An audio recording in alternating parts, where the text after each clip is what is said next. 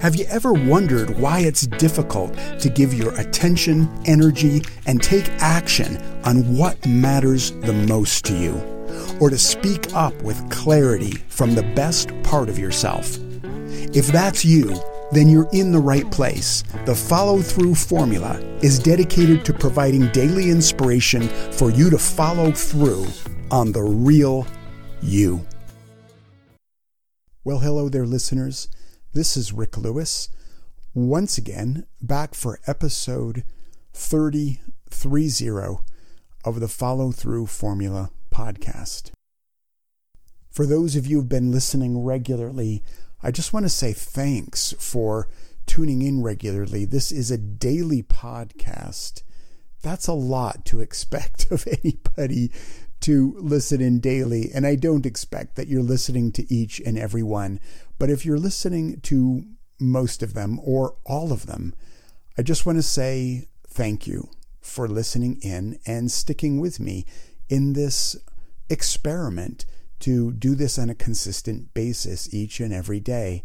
And not every day is the greatest day. Some days I just don't feel as inspired or connected or on top of the world in relationship to my passion for this project. But there has been tremendous value in just showing up each day for this conversation for myself. And I hope that it's valuable and useful to you. Out of respect for your time and attention, I'm going to do a shorter one today. I just want to tell you a quick story that popped into my mind this morning that very much is a story about follow-through. And the story comes from back again from my street performing days when I lived in Vancouver, British Columbia, Canada. And the story takes place around Canada Day. Canada Day is the equivalent of 4th of July in the US. It's the big Canadian summer holiday. And for those of us who are street performers, Canada Day was the primo day of the year because at Granville Island Public Market, where I used to perform, tourists would show up, even locals as well, but tourists and locals would show up by the tens of thousands at various gathering points for Canada Day festivities. And Granville Island was one of those spots, one of those gathering spots. So we had so many people that we could draw upon to gather crowds and earn really good money from those big crowds as we would do shows all day long. So on one particular Canada Day, we all showed up ready to crank out as many shows as we could, because that's what we would do as a community. The street performers would cooperate. We'd all gather around the pitch. Whoever showed up in whatever order, we would just take turns and rotate through that order, and we would just deliver as many shows as we could. On this particular Canada Day, the weather was very Pacific Northwesty, and by that I mean rain, sun, clouds, spitting rain, little drizzle, more sun, clear skies. So the weather was very unpredictable, and the rain was coming and going all day long. And it just so happened that in two of what turned out to be the 3 performance slots I had for the day, in the first 2 slots, I started my show when it wasn't raining, spent a lot of effort and energy building up a very big crowd, and then had the clouds open up in the middle of my show, drench the crowd and send everybody away. And I didn't get to the hat pitch. The hat pitch is the donation time where I say, okay, here's my hat. Come make your donations. I hope you enjoyed the show. So I never got to do that. I had 2 great shows. At least they started great, rained out right toward the end. So here I was at the end of the day under the same skies that were these brooding dark clouds that I felt like were taunting me It reminds me of that comic strip with the Peanuts comic strip with Lucy and Charlie Brown, and Lucy would hold the football, and every time she'd say, "I won't pull it away, really, try and kick the football." It felt kind of like that. I was being taunted and tempted to do just one more great big show that the clouds would just rain out on me. So I actually decided, because I was feeling so frustrated by my earlier attempts, I decided, no, I'm not going to do another one. I'm just going to pack up and I'm going to go home. Now, in the street performer culture, the ethos of our culture and community, we have a particular code, and the code is no bail. And what no bail means is you give every street show your complete, all in, 100% effort. It doesn't matter if the weather turns bad in the middle, or if there's a dog in the front row of your audience that some pet owner has brought up and is barking incessantly through your whole show, or that kids are coming up in the middle of your performance and trying to steal your props. All sorts of things can come up in a street show. But what you don't ever do is what's called bailing.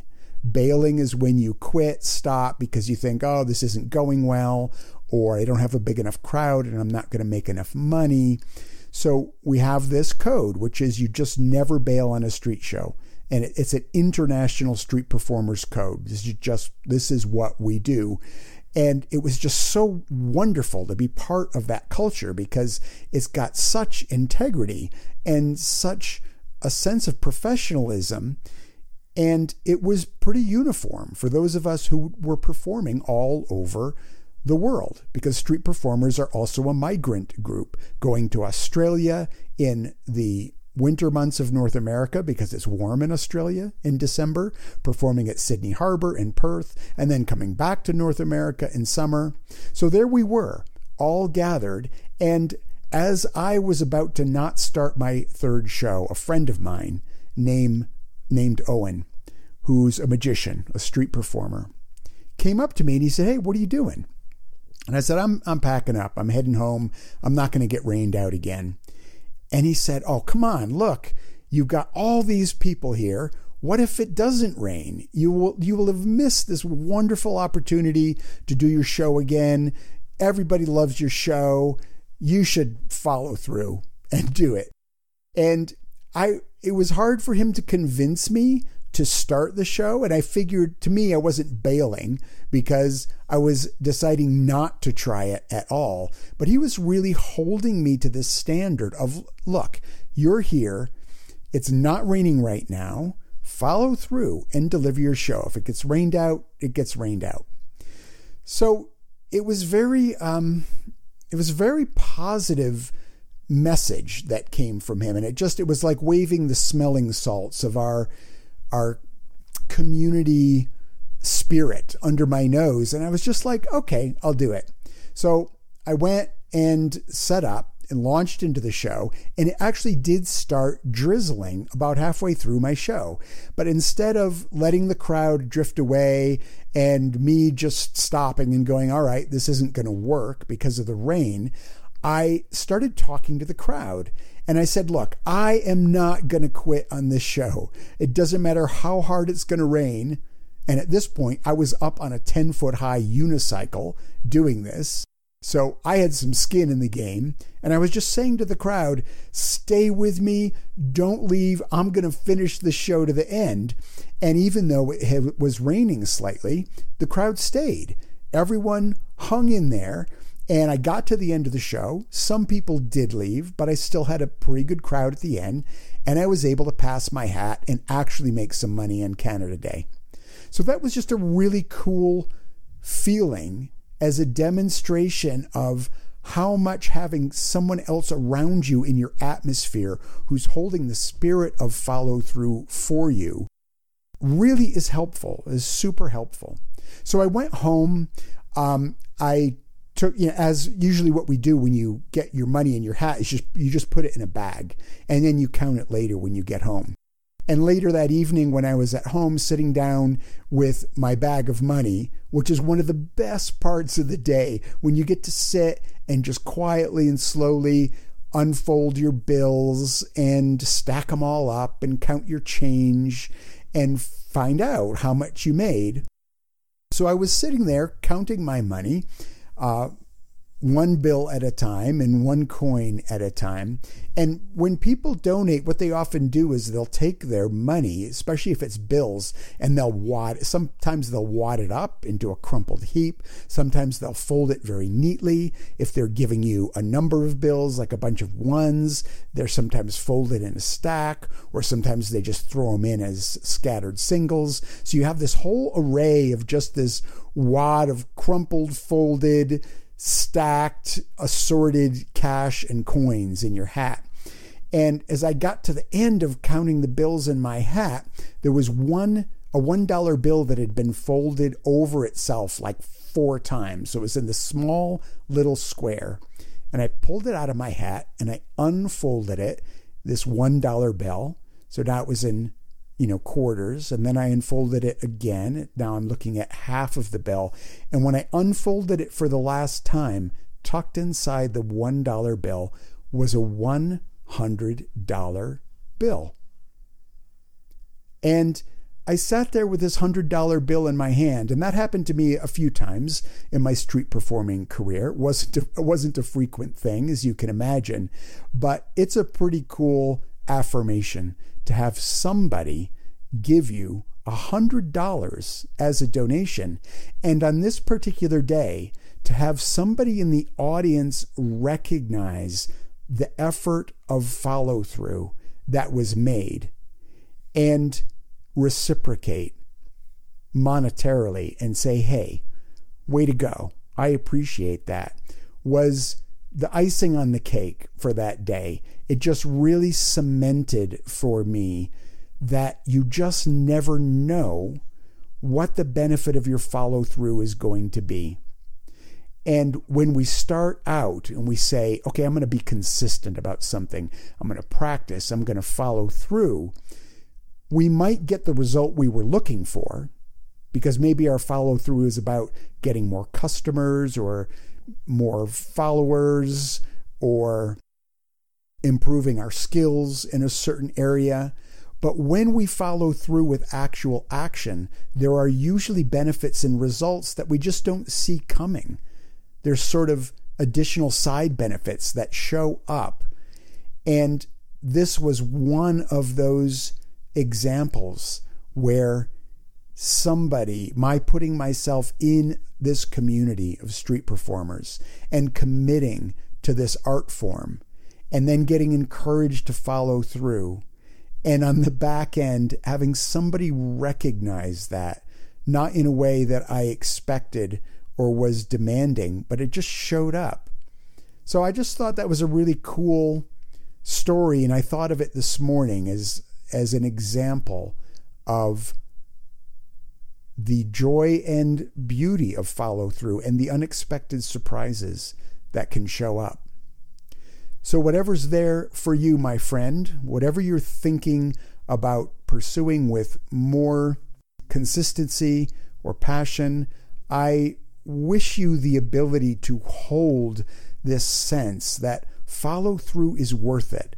Whatever shows up, when you take action, you know that you're going to be surprised with some things you didn't expect in terms of your development, the outcomes, the results that are generated. And when we don't follow through, we're never surprised. We always get the same thing, which is nothing. If you're overthinking and just staying in your head, then what you don't get is anything new other than what you already have. Follow through is where the surprise and the joy of life shows up and meets us with its values and benefits that we can't perceive ahead of time. So go do it. Go follow through on whatever it is you need to follow through on. Thank you again for listening today. Hope you enjoyed the little story. This is Rick Lewis with episode 30. That is 30. We'll say it's a month now of daily podcasting. And guess what? I'll be back tomorrow. Hey, thanks for being here and being a die-hard listener down to the last decibel. My vision for these conversations is that you get informed and inspired to take consistent action on the real you. If these podcasts help you to do that, I'm thrilled.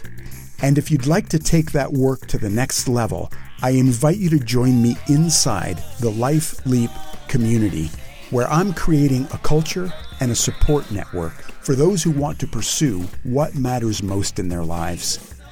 To learn more, just go to gamesforconfidence.com and click on the Life Leap menu item.